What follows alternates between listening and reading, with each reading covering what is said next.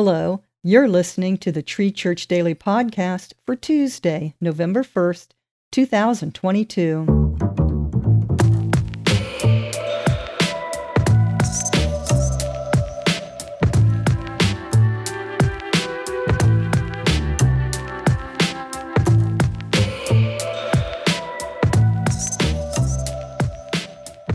Our scripture reading is Mark chapter 12, verses 41 through 44, and today we're in the English Standard Version. And he sat down opposite the treasury and watched the people putting money into the offering box. Many rich people put in large sums, and a poor widow came and put in 2 small copper coins, which make a penny.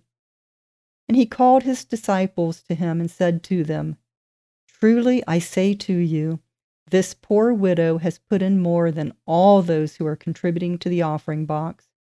For they all contributed out of their abundance, but she out of her poverty has put in everything she had, all she had to live on." I grew up attending church with my grandmother.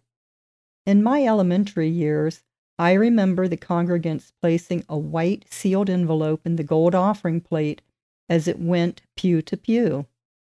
I felt extra special on the Sundays when my grandmother handed me her folded bill and asked that I complete the envelope information and seal it with a lick.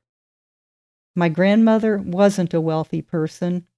She was a widow and a retired teacher, but she always gave the same amount, a crisp, new $20 bill. That would have been more than enough for a lunch out at McDonald's or to purchase some art supplies for her paintings.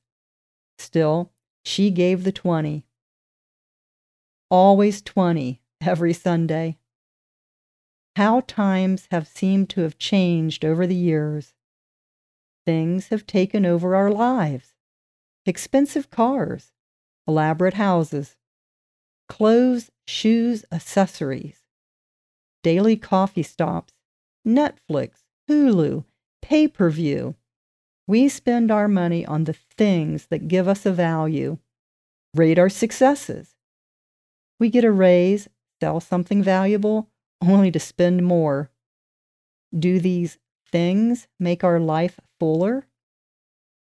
Does God view us as successful when we choose to spend our money on selfish desires?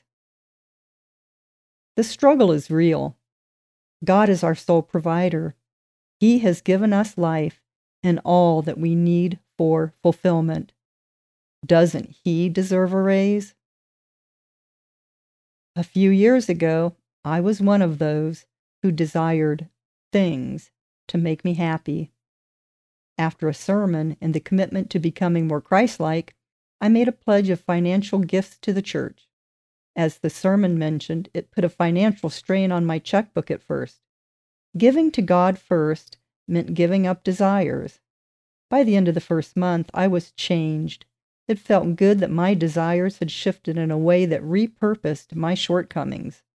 Steady, without hesitation, faithful, a crisp 20.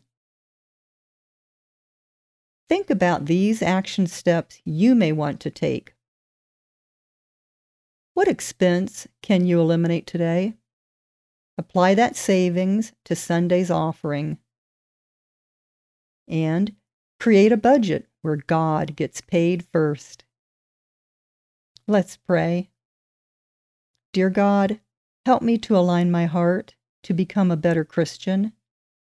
Help me not succumb to my selfish desires, but to put my trust in You.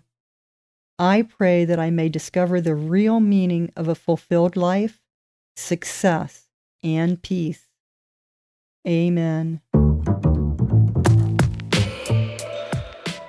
This edition of the Tree Church Daily Podcast was written by Tracy Mahler, and it was read to you by Renee Frederick. Thanks so much for listening today. Please like and subscribe wherever you like to listen to your podcasts. And if this devotion touched your heart, please share it with a friend. Have a blessed day.